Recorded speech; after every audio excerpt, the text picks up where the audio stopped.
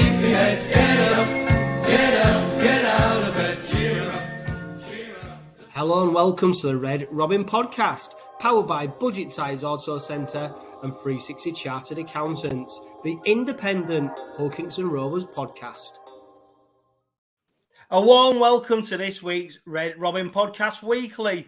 Rovers' Derby Day defeat has seen the Robins slip to 8th in the table, with our Cross City rivals now just 2 points behind us after 18 rounds of Super League. The team above us in 7th place are up next, and though the trip to take on the Leeds Rhinos represents a fantastic opportunity to get our season back on track. Before we take a look forward to the Robins round 19 fixture, though, let's look back at Sunday's defeat at the hands of Tony Smith's Black and White at sold-out Craven Park. And to help me do that is Steve Till and Carl Smith. Good evening, gentlemen. How are we today? Good, thanks. Yeah, all good, thanks, mate. Yeah, how was you feeling after Sunday, Steve? Bit demoralised. I felt that they played as badly in the first half as they played on Good Friday, but we didn't put the points on them. Just little things going wrong, and incidents that changed the game as far as I was concerned. But, you know, we'll live to fight another day. Yeah, Carl, it was a bit of a funny atmosphere at Craven Park on Sunday, wasn't it? A lot of Rovers fans were sort of going in hope rather than expectancy, which is a bit of a shame, isn't it, considering we did put the Black and Whites to the sword earlier on in the season. But obviously with the injury toll, the recent run of results, not many people were expecting a good result. And it seemed just a little bit flat walking around Craven Street and into the East Stand, that people were praying for a victory rather than expecting one. Yeah, most definitely, Chris. I got that vibe earlier in the week from myself and people around me. And obviously when I walked into the ground, it was a bit of a lull, wasn't there? Sort of building up to kick-off. I think everything's took its toll, you know, recently, and ultimately that's what happened. Excuse me, and reflected on the field in the end. So as much as my heart was saying, yeah, I want a Rovers win, I think there was a good 70-80% of me being realistic, thinking I don't think we'll do it today, you know. But it doesn't make you not want to win. So yeah, I think you're correct in what you're saying there. Cast your mind back, Steve, to pre-kick-off. As I was going to say, just cast your mind back to pre-kick-off on Sunday. What was your expectations for the game? Hopeful.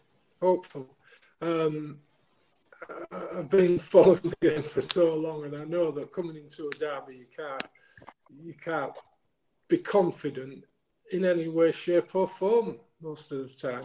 And I wasn't confident, but I was hopeful. And I'd heard everyone around me was on a downer for it. You know, there were doubts in everybody's mind, and I was just hoping those doubts wouldn't be in the players' minds. There might have been, though. Yeah, and when we saw the lineup, Carl, I mean, probably the biggest surprise was seeing Jimmy Carnhorst get his first start of the season. He slotted in at the second row alongside Kane Lynette.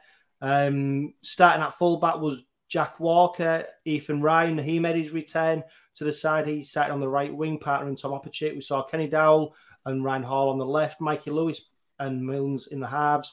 Kennedy was starting prop along with George King. Jez Litton once again started at hooker. Like we said, Carnhorst and Lynette in the second row already. And Dean Hadley loose forward.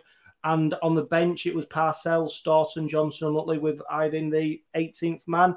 I don't know, Carl. I mean, people were a bit sceptical about our chances on Sunday. And to be fair, when I read that lineup out, I don't think that's a bad lineup, is it? And I think that was reflected in our opening sort of 20, 30 minutes in the first half, where we looked, for me, the better team. Yeah, I think you're right in terms of the lineup, Chris. There's some names in there where you think, you know, they could do a job in terms of covering, but there's also a lot of factors, you know, that come into play in terms of even Ryan hadn't played for weeks. Obviously, Carnhorst I think that was his first game all year, and there's people, you know, round pegs in square holes, so to speak. So optimistic on the team sheet, but in reality, it was always going to be, you know, a difficult ask. Yeah, Go on, Steve. Sorry. Go on, Steve. One thing I was disappointed in, and I have been for some time, is not using Matt Parcell from the off. I think he gives us a bit. He worries the opposition, and he gives us a bit of oomph and leads the rest of the forwards. They follow on behind him, and I think it was the league game earlier in the season where that was the first time we didn't use him from the off, and we lost that. And then it started to become a bit of a regular thing. And I think unless he's got some kind of injury, I don't see why he's not playing from the off and let take it from there. But it does give us that go forward early on, as far as I'm concerned. Yeah, Carl, do you think Jez deserves to start? I mean, to be fair, he's the only player who's ever present all season. He will be on Friday when we take on Leeds. Michael Lewis, of course, suffering that HIA, which rules him out. Jez Litton will be the only player on Friday who's played every game of the season. But I suppose the point Steve's making is that Jez and Matty Parcell bring different things to the side at different times. Although Woody Peters is putting his faith in Jez Litton at the moment as the starting hooker. I take Steve's point, and that would not, in seasons gone past, that would be normally the case. Matty Parcell probably would start, but I think Jez, like you say, has been evergreen this year, and I think he has improved, and up to the last few weeks where, like most players in the squad, they've dropped off a little bit, haven't they? So I think Jez was right to start, and I think he's earned that starting place the last few weeks. So for me, he's always says from day one, as Willie Peters, that don't matter who you are, it's sort of you play on merit, and that's been the case with Jez. But what's Parcell done wrong? It's not necessarily doing anything wrong, Steve. Like I said to you, I take your point, and in seasons gone past, Parcell would have been number one for me. But if Willie Peters doesn't reward these players with good performances, what message does that send out to the rest of the squad? So I agree with you 100% in what you're saying with Parcell. He probably hasn't done anything wrong. It's just the form of other players as well. Yeah. I think what's surprising me, Steve, is not necessarily the fact that Parcell's not starting, because I think, Jez Litton probably does warrant a starting place at times, but it's the amount of game time Parcell then is getting at the moment, because he seems to be used quite late on in the game rather than dovetailing at half-time or just after half-time. Yeah, I agree with you. And he's coming on often when it's a bit of a lost cause. I think Litton adds later on. He adds more later on than Parcell does. I think if Parcell started, you can bring Litton on, and his effervescence adds more to the team than Parcell. And that's why I'll switch it the other way. I'd always start with Parcell at the moment. Always. Yeah, I wonder. And I don't think, can I just say, I don't think it's anything to do, in a sense, with who's the better of the two. Like you've said, Carl, they each bring their own performance to the team. But like I say, I just think you get more early impetus by having Parcell on early on. Yeah, what I would say is, sorry, Chris. What I would say in terms of what Steve just said and what I've just said, I didn't think Litton and there's a few others didn't have great games on Sunday, so it wouldn't surprise me that Parcell would go back and start on Friday night, because there was a few end of the set options where Litton picked the wrong option. A lot of the senior players seems to be down his throat a little bit, and maybe the coach will see these sort of key moments in games that leads to the right decision more often than not. So it wouldn't surprise me if you see Litton drop to the bench on Friday and Matty Parcell back in from the start against his old club. Can I just change the person subject a little bit? Can I just say how well, you mentioned him as a surprise coming in, how well Jimmy Carnos played last Sunday, especially in the first half. I think we were a beaten pack in the second half. And I think a lot of that was due to Lynette going off and, swapping around. But in the first half, I think Jimmy Carnos was absolutely outstanding. Yeah, and he was, to be fair, Steve, I think the side did okay in that first half. I mean, there was victims of their own downfall, really. The amount of times they coughed up possession after being awarded it in good field position. The amount of times we gave the ball on the back of a whole mistake, and we went on to then make our own. You know, we was really off of our own downfall. I thought that opening 10-minute spell though, we was red hot, and we saw that with Mikey Lewis's offload to Jack Walker. He scores his first try in the red and white of Hull Kingston Rovers, and I will say, I mean, Mikey Lewis is coming for some criticism over his time at the Robins, and more so than his last game. I thought he played much better. I thought he played with a little bit of a wide red. Yes, he still had some errors in him, trying to win penalties and et cetera, et cetera. But that offload to Jack Walker was the best of Mikey Lewis. That aggression, that pace, that trying to beat the line, and to come up with that bit of magic at the end was the try that Jack Walker scored. I think Mikey Lewis was very impressive then. It was a sublime pass, wasn't it? His arm hadn't touched the ground, and to see it, I think I liken it to a pass from Gavin Miller once gave Gary Clark back in the day. You know, you think he's covered, they're tackling him, they've got him, and then suddenly the ball flicks out and it's try time. It was sublime, but I think this weekend will give Mikey Lewis a rest, and it will help him for next week in the semi-final.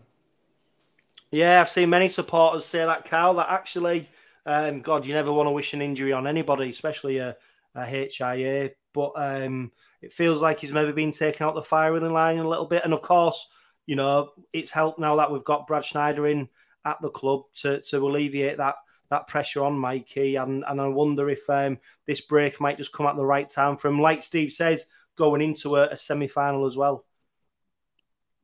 Yeah, I totally agree. There's no doubt the lad's got talent. Like you say, you want to see him play every week, but just every now and then, I think someone needs to pull the reins in on him, because he's got all the talent under the sun.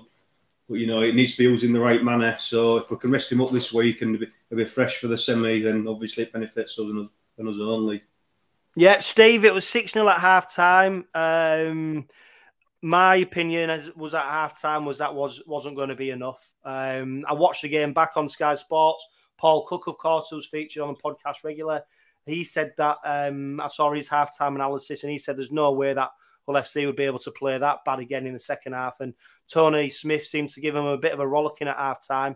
And it worked, didn't it? Because we saw a break down the middle and Adam Swift goes in for a try. And that got Hull right back into the game.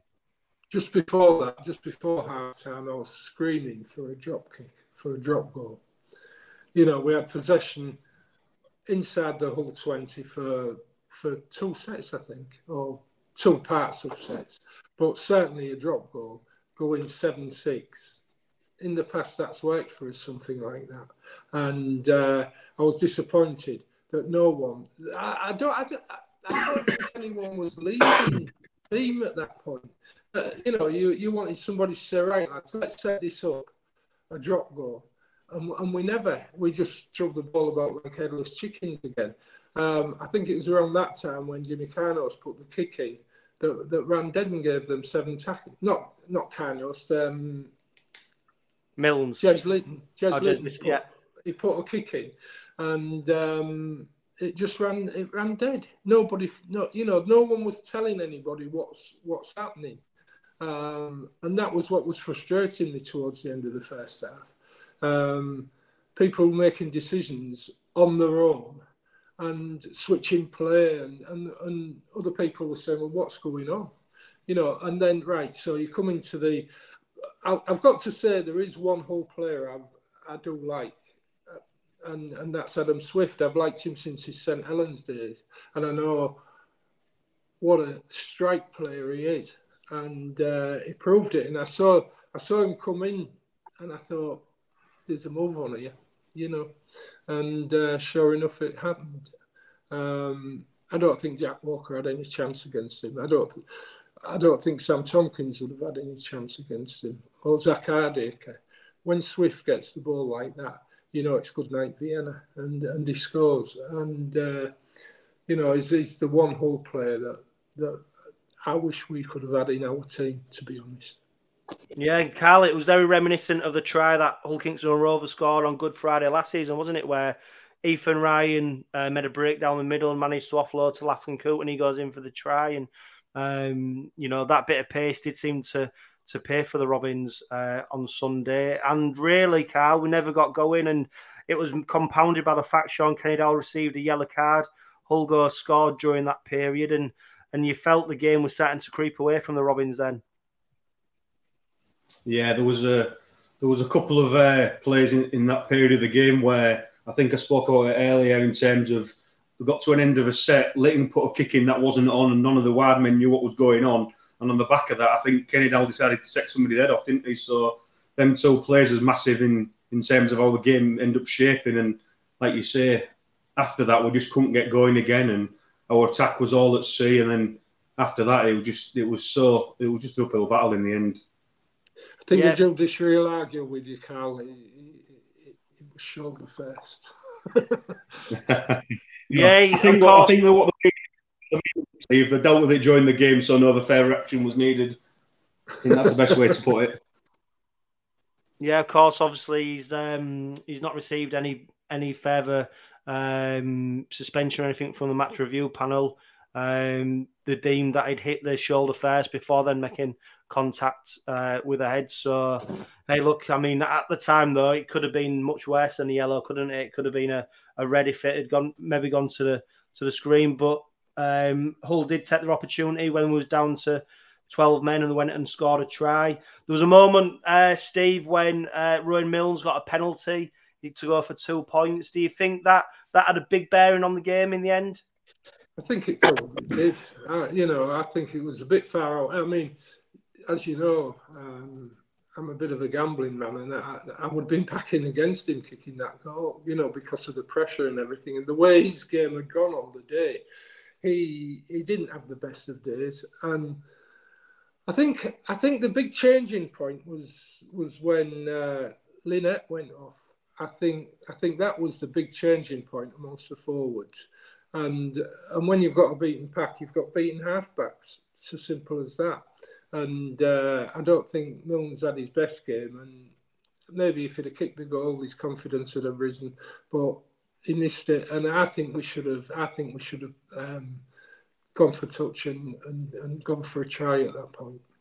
It's a funny one, isn't it, Carl? Because that Rowan Milnes kick, in the context of a professional rugby league player being able to kick the distance and get it in the post when you're kicking almost down the middle of the pitch, it should really be an easy kick, shouldn't it? That shouldn't have been a difficult kick. But for whatever reason, I mean, Rovers players, all season we've struggled with our goal kicking. I think we're only behind Wigan this season with missed kicks. And it is something that cost the Robins dearly. I mean, I don't think that ultimately did cost the Robins. But we do need to be smarter with our kicks. We need to be better. And at the moment, I don't know what the answer is. I know Schneider, he's a kicker, whether he'll take over the duties. We'll see, won't we? Another incident which didn't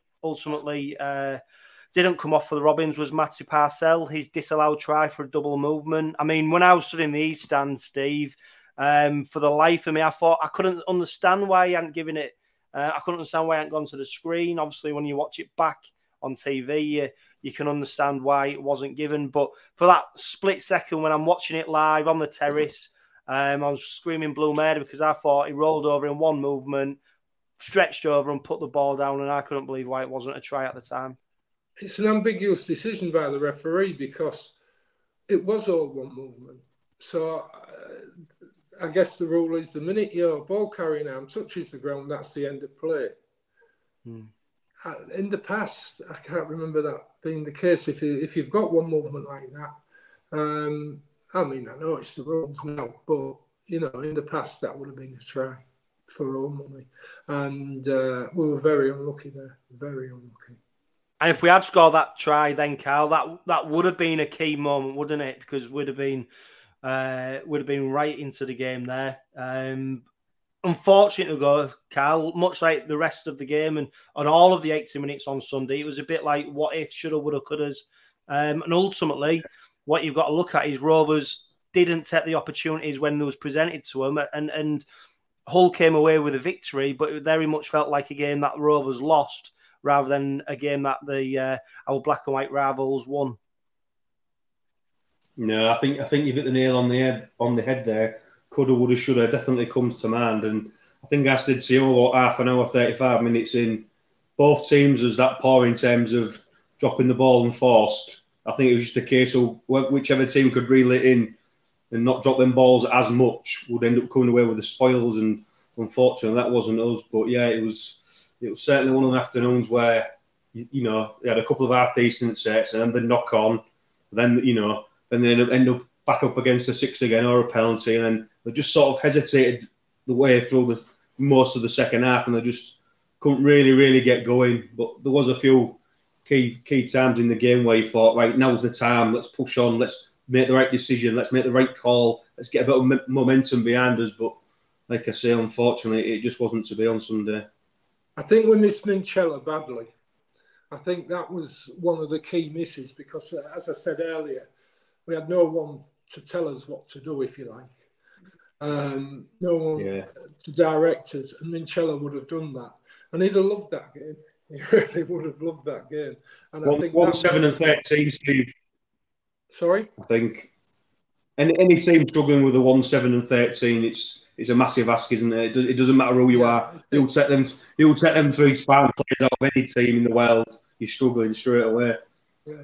The other thing, just going back to the penalty that he missed, he didn't just miss it; he didn't find dead either. Yeah. They came away, I think they made about 40 or 50 metres on the back of him not finding dead, and that to me, it's crucial. If you're going to go for goal in that situation, you make sure if you're going to miss, you make sure you kicked it hard enough for it to go, into dead. And we never did that. Those are the little things. That's another 50%ers that make a whole difference to the game. That was more confusing on my point because when he lined up, was it just short of the halfway line, if I remember rightly? Yeah. I never felt confident that he'd even get it on target. Never mind kick it long enough for it to go. Then diffuse a problem. So it was it was certainly bizarre and definitely not the right call in my opinion. I said to you, I was stood with you at the time, and I think it looked like he was told to go for 2 rather than him coming over and going, no, I am 100%. Going for 2. There seems to be a bit of a debate whether to go for touch, whether to or whether they should kick it, and it took a few, probably not a long, only a few seconds, but it did look like he was probably told to go for it or coached into going for it rather than him being really wanting to go for it. But hey, look, he missed it. I think Steve's right. If you're going to miss it, at least kick it dead. We didn't, and I think that was just a story of the game, Steve, where we just gave them that many leg ups, that many opportunities that eventually they had to take them. And you saw their scenes of jubilation at the end. It was an important victory for them. Crucially, Steve, it's an important victory for them, not just for the bragging rights. It's because of where it puts them in the league table behind us and the points it puts them on. And we're going to talk about the Leeds game very shortly, but it makes that game even more important now because of that defeat against the Black and Whites. Yeah, this is a vital match against Leeds. And looking at, you are going to talk about it, so we'll talk about it when you're ready. But just looking at our team, we've got players there that can win this. But we'll talk about that later. Yeah. Just some stats from the game against Hull. Ryan Hall, he showed up once again, 146 metres he made. Sean Kenny-Dowell was second with 136. Tackle bust, Ryan Hall 7. Tom Opachik and Jack Walker with 5. Dean Hadley was our top tackler with 40 tackles. Jimmy Kainos, we've already mentioned what an impressive return to the side it was for him. He made 36 tackles. Crucially, missed tackles, Jez Litton 7, Reece Kennedy 6. Lewis Johnson 5 errors. Sean Kenny-Dowell came up with 3. Matty Staunton came up with 2. Rowan Milnes came up with 2. Mikey Lewis came up with 2. In total, we had 9 errors. A little bit of a quiz for you now, guys, because I've got some stats for the whole of the season now here. So I'm going to pose some questions to you. Which player do you think, I'll start with you, Steve, has made the most errors this season? I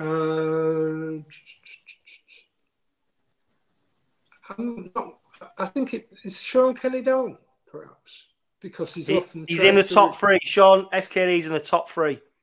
Yeah, because he's often trying to release the ball when there's nobody there to take it. Yeah, so I'll give you the answer. So Mikey Lewis, he's made the most errors this season, 21. Sean Kenny-Downe, 20. Corey Hall, which is a bit of a surprise, he's fared with errors, 16. The slight caveat to the errors is that Mikey Lewis has played every game this season. Sean Kenny-Downe, 10 games. Corey Hall, 11, which if you put that on an average, means that obviously they're making more errors on average. Carl, for you, who's been our top tackler this season? Oh, Adley, I'd say. Oh, there. Well, it was the man who was missing on Sunday, who's our top tackler at the moment. Elliot Minchella with 514 tackles. Matty Parcells second in the list with 464. And Dean Hadley is third with 417. James Batchelor was in the lead until his injury. He was averaging 32 tackles a game before he got injured. So, you take him out the side, you take Minchella out the side, you're losing a huge amount of work in there, right? Dean Hadley has been performing admirably, trying to cover almost, them two really with the amount of tackles he's making. So great credit to him. Last question before we talk about the Leeds game. Steve, who's missed the most tackles this season? Could that be Jez? No. He's in the top 4. I can't think who else. And he's a clear leader in this one. A clear leader. Missed the most tackles. Well, is it Mikey again? Yeah, Mikey Lewis has missed 61 tackles this season. Following him is Jez Litton and Reese Kennedy on 37. And then behind them is Jordan Abdul on 35 tackles. So a little bit surprising. I'll tell you what, I'll give you one more before we speak to Statman Reese, the Leeds Rhinos fan. Carl, who's made the most offloads this season? Oh, I'd have said Skids. Steve, do you want to come in with another guess? Yeah, I think is Sam Luckley up there? So we've got Sam Luckley on 20. Who do you think might be behind him? Made the most offloads, you said? Yeah. You just said behind him. So is Sam Yeah, Luckley sorry, who's made the second most offloads? Reese Kennedy? No, Elliot Minchella. So we've got Sam Luckley on 20 offloads this season, Elliot Minchella on 19. And in third place is the man from Down Under, Tom Opachik, with 16 offloads. We move on. Let's brush that defeat to Hull FC under the carpet. Let's pretend it never happened because it's time to move on.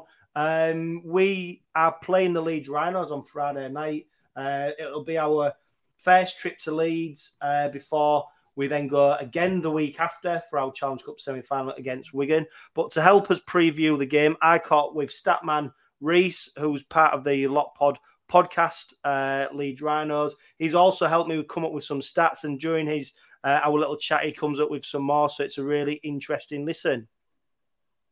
Statman Reese, thank you for joining me on this week's Red Robin Podcast Weekly. Of course, the Robins travel to Headingley on Friday night to take on the Leeds Rhinos. And it's a Leeds Rhinos side that have hit a bit of form recently, with them coming into the game on the back of 3 victories. Of course, that follows 3 defeats. And it's been a little bit of a funny old season for the Leeds Rhinos, hasn't it, Reese? It's been consistently inconsistent from the beginning of the season. It felt like we're winning one and losing one, and then we had the losing streak, and there were calls for Rowan Smith to go after the defeat to Wakefield, but obviously Wakefield have won 3 games now, so clearly they're a very good side. So clearly we just help them in the way. but there was call for Roman Smith to go at that point. I was surprised that he didn't. I was kind of sitting on the fence whether I think he should or not. I couldn't see where we were going to improve, and then all of a sudden, this very special evening on the Borough game for the Huddersfield on a couple of three rounds ago came, and we won 50-odd-0, and it was just came out of the blue and nowhere. And since then, we've really just carried that forward with a good win against Warrington, and then a tight win on Sunday at Salford. So yeah, it's the momentum has shifted back in the right way, I think, for the Rhinos, and I think we saw from last season. Momentum is scary. You know, that phrase, it's happening again, is appearing for us. There's no point of starting well, because we'll just finish well at the second half and just scrape into the playoffs and do something with it at the end. Yeah, I mean, if you're honest, Reece, is this where you expected to be, you know, at the start of the season when you was making your pre-season predictions? No. I as much as I'm laughing at or smirking at the "it's happening again" remark, I'd much rather be in the top 6 for the majority of the season. I really thought we should have, the minimum expectation for the Leeds fans to be a top 4 side, regardless. Yeah. And it's always the playoffs, so... It's almost ironic, really, Reece. I mean, Rovers travel to Leeds again next week for a Challenge Cup semi-final, as we did last year. And preceding that game was a game against Leeds Rhinos. I think it was Rowan Smith's first game in charge. First win as well, wasn't it? I think it was a 12-0 win, I think it was. Yeah, I mean, I will counter that by saying it was probably one of the worst performances I've ever seen from a Hull Kingston Rovers side. And it never really got better after that in the Challenge Cup semi-final either. So it's funny how history repeats itself. Hopefully it's not the same level of performance that we see on Friday night as we did last year, but the two sides are pretty even at the moment, Reece. I've just been looking at the league table. Leeds on 18 points in 7th place, Hull Kingston Rovers in 8th place on 18 points as well.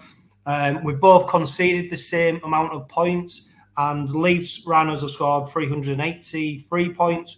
Rovers have scored 352 points, so only 31 more points difference. And of course, you had that battering, you battered Huddersfield, which obviously overinflates it somewhat. Yeah, so when you look at that though, Reece, and going into the game on Friday, pretty even, although Rovers travelling to it on the back of one victory in the last 7 games. I'm not sure how. I think at the beginning when we played you at your place, where Jordan Abdul just kicked us off the park and tore us apart, quite frankly. I feel like our situations have flipped. We were in a bit of a bad form then, and you were I think 2nd or 3rd at the time.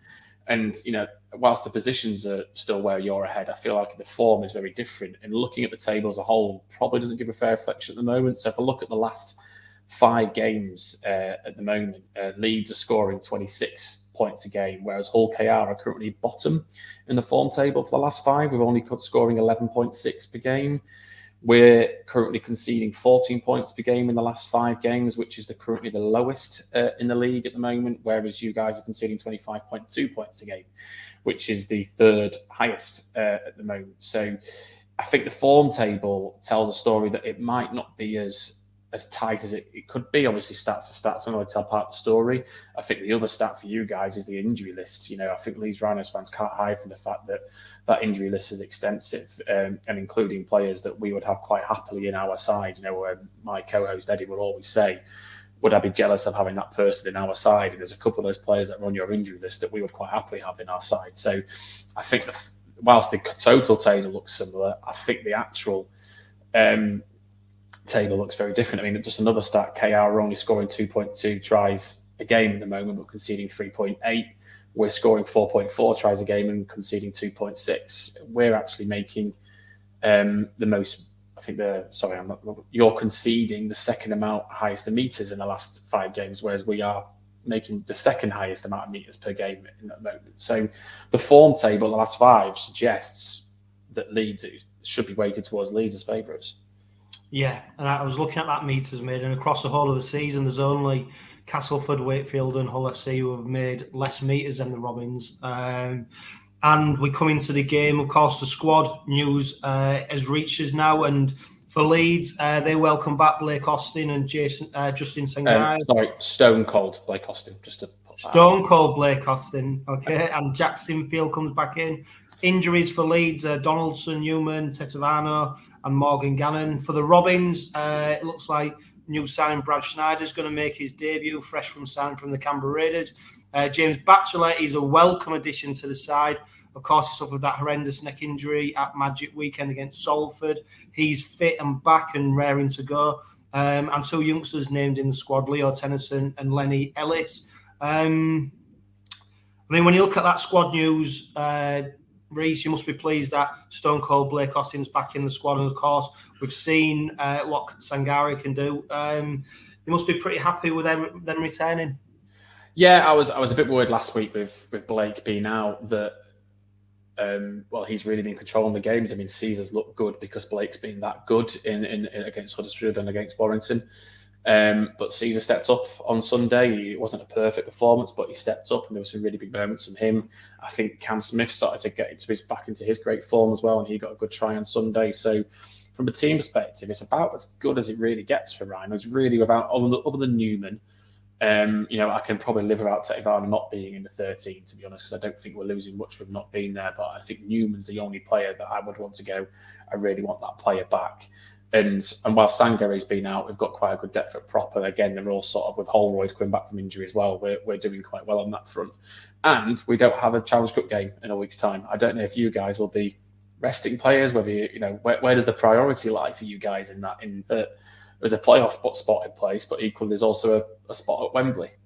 Yeah, it's a great point, Reece. And we speak about it later on in the podcast that after the defeat to our bitter rivals on Sunday, many supporters probably writ off our chances of being in the playoffs come the end of the season. But the Huddersfield victory over Catalan, of course, Wakefield beating Wigan, results are all over the place at the moment, aren't they? So basically, if you can just keep within there and not get too far cut adrift, I think you've got a chance. And you only have to look at 6 to 9. Salford in 6th place, Leeds in 7th, Rovers 8th, and then Hull FC in 9th. Only 4 points separate them teams, and there's still, that's why really this game is such an important one, because a victory for Leeds pushes them further into that playoff place. A defeat for Rovers leaves us languishing a little bit out of it. Of course, it pushes us closer to our rivals who play Castleford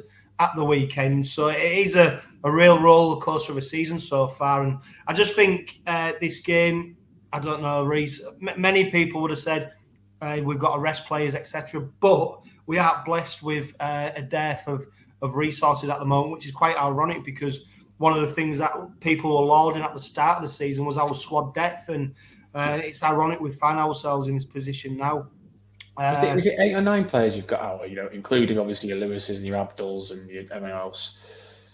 Yeah. So we've got, obviously Lynette and Mikey Lewis. They suffered failed HIAs at the weekend. I think we're running with about 7 players out injured at the moment. And it's not necessarily the number of injuries, it's the injuries to key players and the positions that play. And hence why Schneider was signed from the Canberra Raiders to try and add a bit of competition. I suppose our look this season, Reece, was summed up with signing Schneider to add a bit of competition for Rowan Milnes and Mikey Lewis on the back of a Jordan Abdul injury.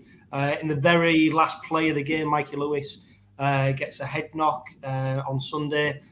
Obviously, then fails a HIA, and the player who comes in to add a bit of competition is straight into the starting lineup with Mikey Lewis missing, and it is our luck this season at the moment. But like I said, a lot of people would have wanted us to rest players. I don't think we've got that luxury. And Willie Peters, the coach, wants us to go into every game with our best chance of winning it. And hey, look, we've got Batchelor coming back. He needs game time. You can't always put your eggs all in one basket. And I do think that 2 points against Leeds, if we can get them, are going to be really important for the rest of the season. Yeah, I think it's important for both teams. I mean, if Leeds lose last weekend, playoffs, it was a 6-point game for us. Tell me about that game, Reece, because it's all blew up on social media about the referee's performance. Salford fans, well, I've seen some of the stuff that they've been putting out. Go put your kit on, go get a whistle and go referee a game, and then you can come and make a moan if you want. I mean, look, there was referees have a hard job. And I've probably spat my dummy out I probably definitely have this season on a lot pod at some point at some refereeing decisions, thinking about the red card for James McDonnell against Saints for a punch that didn't even happen. But you know, at the end of the day, there's a guy behind the whistle. You know, abuse, him getting escorted down the tunnel. It's just not acceptable. Getting called a cheat. No referee sets out to cheat, except the French wheelchair referee. Of course, he did. But look, the referee wasn't great on both sides. Things were missed. Maybe if Crowley wasn't jumping around all the time and falling on his arse, that it would be all right. But I think that, you know, the bigger point for that game on Sunday was that Leeds took control in the last 15 minutes and then made the most of the errors. You know, Mark Sneed shouldn't have been on the pitch. You know, he proper hurt his leg. He was hopping around. He kicks goal line drop out. It goes on the full, and that's 2 points in front of the posts. You know, little things like that, and the momentum changed in the last 10, 15 minutes, and Leeds closed out that win. Look, referee abuse is not right. But until you go put your kit on and get a whistle and do it yourself, I don't think you should be really calling people cheats. Yeah, I was just looking at the last 3 games, the 3 games that you lost prior to your 3-game winning run, and Wakefield 24 points to 14, Leeds 24, Castleford 26, Saints 12, 13-12. Close games, and this was another one against Salford. Is there a bit of a steely resolve in that Leeds side that is never say never, because you seem to be, you know, in the game and being able to flip this one against Salford, who were a contender for the playoffs as well. You know, that must give the side a lot of confidence going into this game against Rovers. I think we've got quite a bit of evidence of that this year. Obviously, beating Saints at their place in round 3, the phenomenal win against Catalan at home, which that was a 20-point comeback or something like that. You know, we had a comeback against Huddersfield, so I think this Leeds side has it in them to do the comebacks. But I think the difference between the Salford game and the 3 games that we lost close previously was because in those games where we lost, we didn't have players playing in their positions. Whereas on Sunday, they took the decision to put Corey, a young academy player, in at halfback who's not really experienced there, but that meant it kept Hanley on the wing. It kept Myler at fullback. Myler's got 8 assists in the last 5 games as well.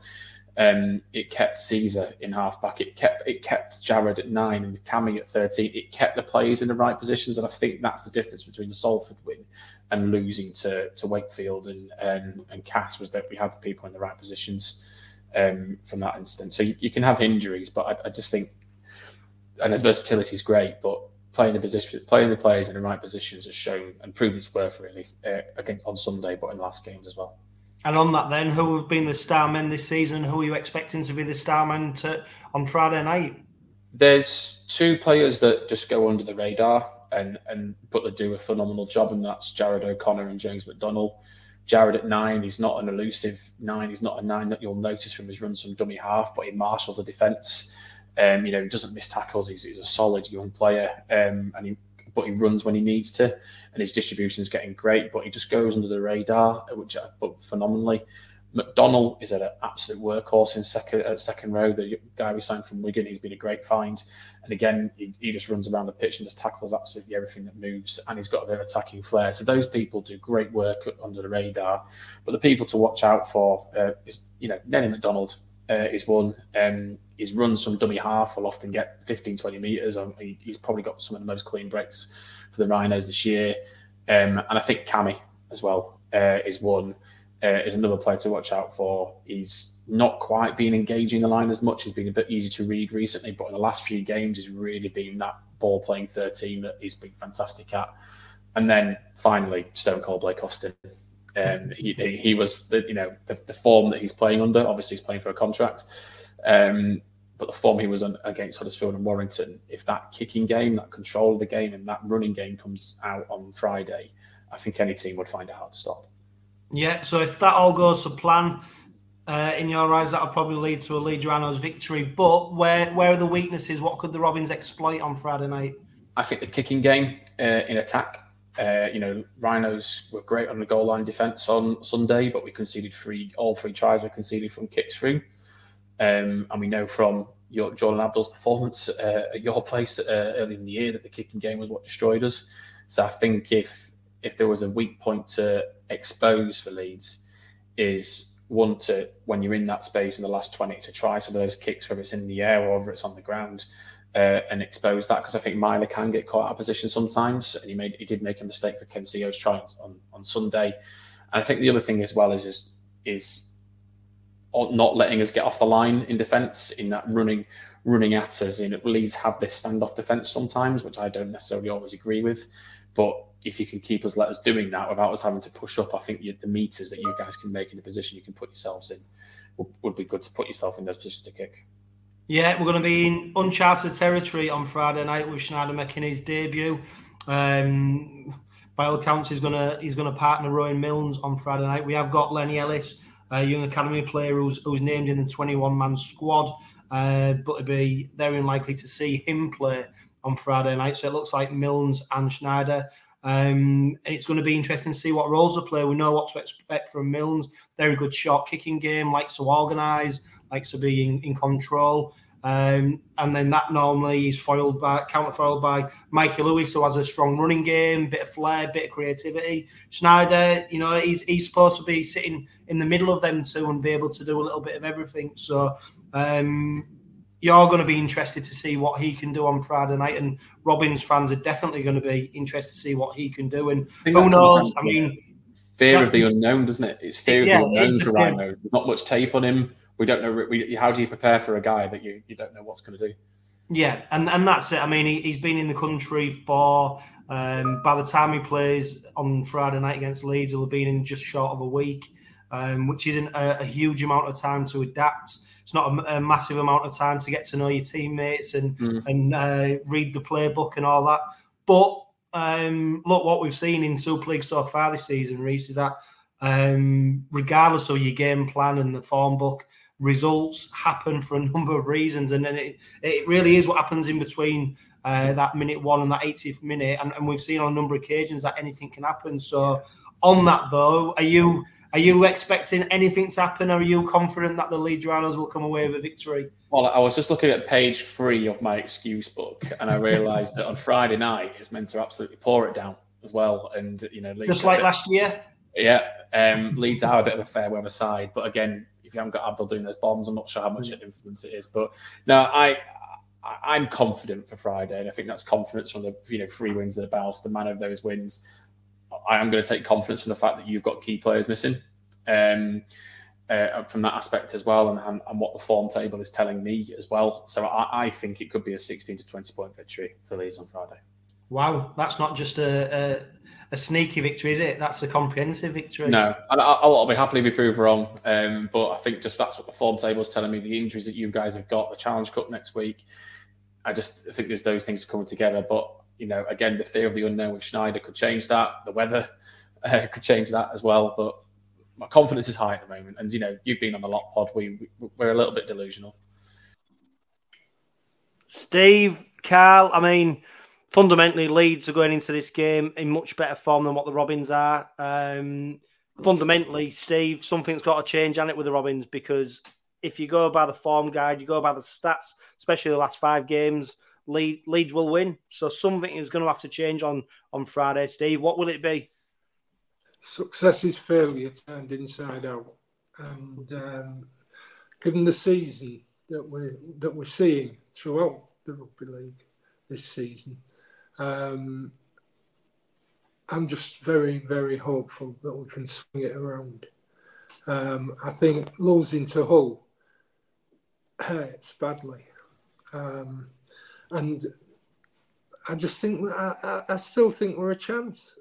I want to tell you something. About 5 or 6 years ago, I went up to the Scottish Open Golf.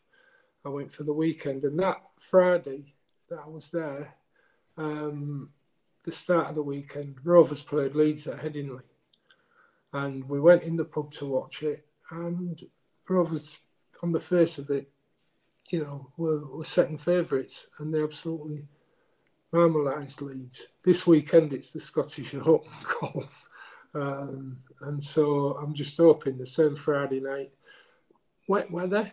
That's what happened that night, and I'm just hoping Rovers can snatch a close victory. It'll be a close one. So what you're telling me, Steve, other than clutching at straws, we haven't got much to go on. No, yeah. No, I just look at the Leeds team. It's funny because, was it Neil they called the lad there? He mentioned two players that I've got asterisks against, O'Connor and McDonald. This kid McDonald's excellent. You can see where he landed his trade at Wigan. And but he could be matched by James Batchelor, you know. Caesar, we've got to let Caesar worry about us rather than us worry about Caesar. But look. I know the bookmakers are going to give us about 8 to 10 start at least, maybe a dozen. So we're not favourites, but just the way the season's gone for everybody, you know, we're a chance the minute we set foot on the park. Yeah, Carl, James Batchelor, he's going to be huge coming back to that side. I mean, it's been so impressive when he has played for the Robins, and he's been a huge miss when he hasn't played. We've got Schneider coming into the team. He really is the unknown. He'll only be in the country for, a week when he steps foot on Headingley soil on Friday night. So who knows? We literally do not know what's going to happen there. We hope he's going to click. I mean, the expectation is that it will be Schneider and Milnes who play in the halfbacks. I'll be very surprised if Lenny Ellis gets a knock, although he's named in the 21-man squad. So you'd expect it to be Milnes and Schneider. But Schneider and Batchelor coming in, that could be the difference. You know, that really could be the difference. And I'm not as fearful going into this game, knowing that them two are taking to the field. Yeah, it's a bit of a punt, but they are going to be important additions to the side. Yeah, without a doubt. I mean, I think there was a lot of doom and gloom on Sunday/Monday, obviously, with the the weekend's result. But like we touched on earlier, there's still some half decent players on that squad on paper, isn't there? So if we can get our act together and build our way into the game, you know, even I'm not saying Rovers will win the game, but for me, these next few weeks is all about putting them building blocks in place and getting some confidence back, getting some wheels in motion back. And also getting playing behind the structure that we was playing behind at the beginning of the season. You know, in any sport, confidence is a massive thing. And if Rovers have a good start, they get confident early, score a couple of tries. You know, nobody can take it away from us if we do that. And if we do that, we'll give our every chance to run that game close and possibly win it. So, but having Batchelor and Schneider, like he says, is definitely two pluses. I just hope Batchelor's not so far off it in terms of just coming back, and we're all expecting a bit so much from him, because obviously it was a very, very serious neck injury, etc. So it's going to be difficult, but like Steve says, you're in it to win it, aren't you? So, and worse things and things have happened in sport previously. So I can't see us winning, but it's building blocks for the future, in my opinion. I think we go back to the old edicts that Willie Peters made his reputation from earlier in the season. And I think he said, let's win the game and score the points. So what we need to do is defend up front, just get on top of Leeds, let them make the mistakes, force them into mistakes. Don't wait for them to attack us, because I've known throughout history, Leeds teams, you'll give them an inch and they'll take them out. So what you've got to do is get among them. And like they did I think it was a pre-season friendly when we played Leeds, they didn't look like beating us. They certainly didn't look like beating us in the league match. And the reason for that was we got among them. We frightened the forwards to death. And they had no answer. And I think that's what we've got to do this weekend. We've got to get right amongst them and say, right, we're the bosses. Now they're going to say, do you want to play in the semi-final next week to individual play? Because it only needs a knock, doesn't it? And you're out the semi-final. So we've got to be aware of that. But let's not be afraid of getting amongst them and making them think rather than them having to make us think. It's all giving yourself a chance, isn't it? Yeah. I was going to say, Steve, it is an important point you make, because I've seen a lot of Rovers supporters say, well, really, Willie Peters should be resting XYZ on Friday night. I mean, to be fair, at the moment, we don't have that luxury of being able to necessarily rest. He's resting 2 key players without knowing it. If you obviously Mikey Lewis, but the other one's Kane Lynette. If you remember last season, Kane Lynette was playing brilliantly, got a bad injury, played in that first 10 minutes of the semi-final and then had to go off and then was out for a long time. Kane Lynette had a fantastic restful period and he came back fit, right? So, all right, this is only one game, but he's going to have a rest. And, without... I was saying to a few of my mates, I would rest Lynette anyway before the head injury. I was saying I'd let him miss the Leeds game because he was looking jaded. He was still tackling, still going through everything, but he was still looking jaded in what was a jaded position. So the fact that Lynette's going to be missing and the fact that Mikey is probably good, because Mikey winds Harry Smith up for next week. He knows how to wind out Harry Smith up. And so these are 2 key players that are going to have a rest. And the rest of them, well, you've got to play them. And my first choice player at fullback will be Ethan Ryan. Well, the point being as well, Steve, is that for the Wigan semi-final, potentially we could have Kane Lynette coming back, Mikey Lewis coming back, and we could also have Elliot Mincello coming back into the side. So the point being is on Friday night, you've got players there who are vying for a semi-final spot because the competition should be hotter the week after. So this is a chance to stake a claim to say, hey, hang on, Willie, I should be in the team next week. It don't matter who's coming back. I've earned my place in the semi-final lineup because of what I did the previous game against Leeds. So it isn't a dead rubber. It's an important game. And I think this is where players should rise to the challenge. And I think Willie Peters is right to name his strongest side possible because we need to go to Leeds and get the 2 points. We need to make a statement going into the semi-final and we need to keep within touching distance of them playoffs.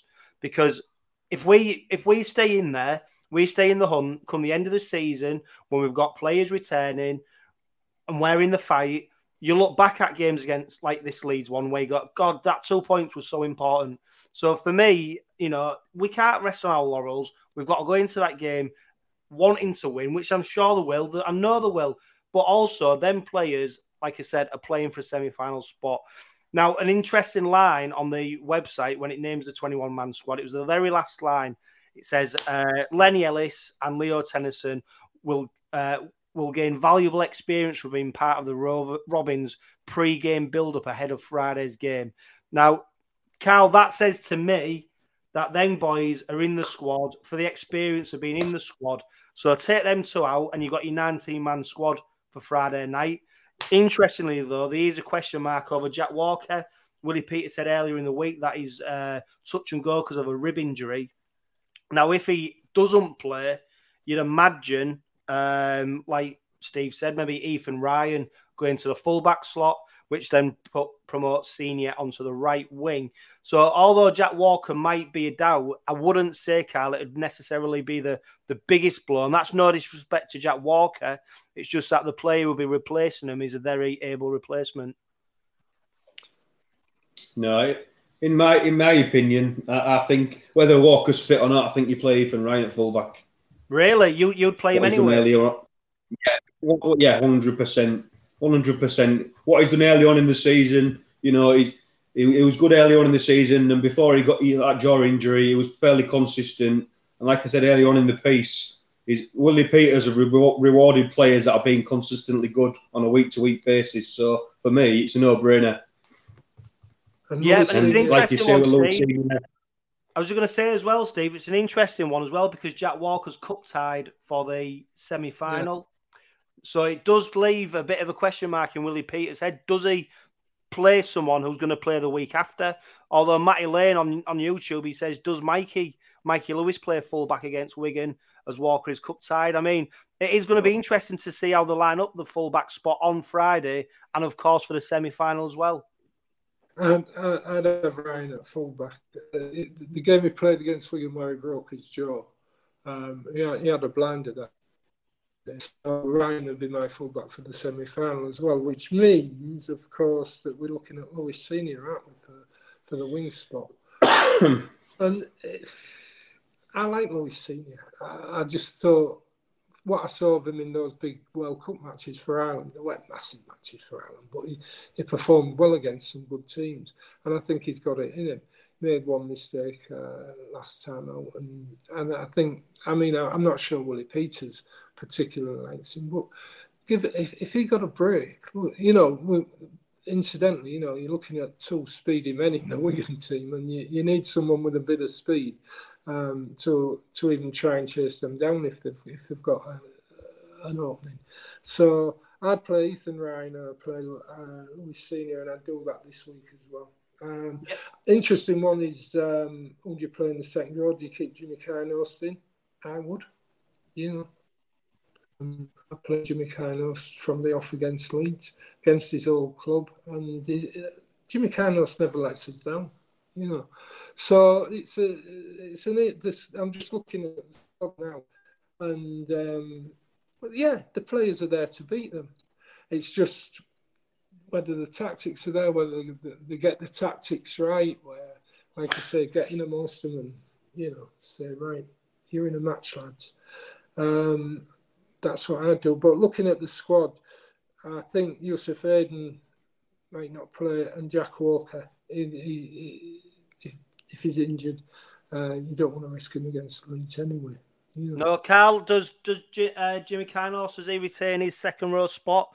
Or, we saw Louis Johnson come on for Kane Lynette, didn't we? When he went off injured. He does give us a lot of energy. He did come up with a few errors, but he does give us energy in that second row, and he's a different type of second row to say, James Batchelor. Or do we stick with Jimmy Kynast, Carl?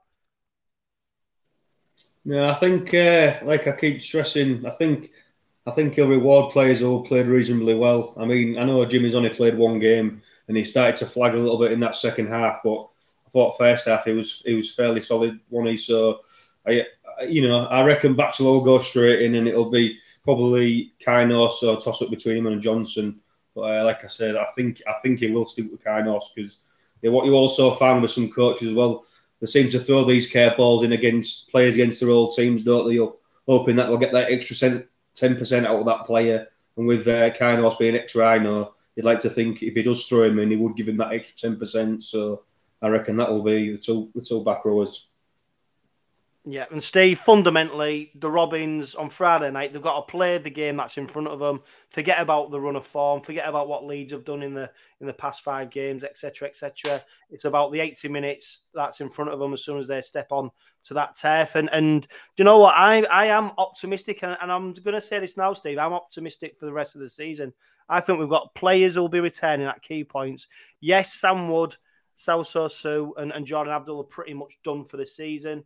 But if we're able to maintain and get the players back, who were injured currently, and get them back into the side, and hopefully, big fingers crossed, touch wood, whatever, I'm getting a rabbit's foot here, we get some good luck and we have a better injury run towards the back end of the season. I'm optimistic of where we'll finish up.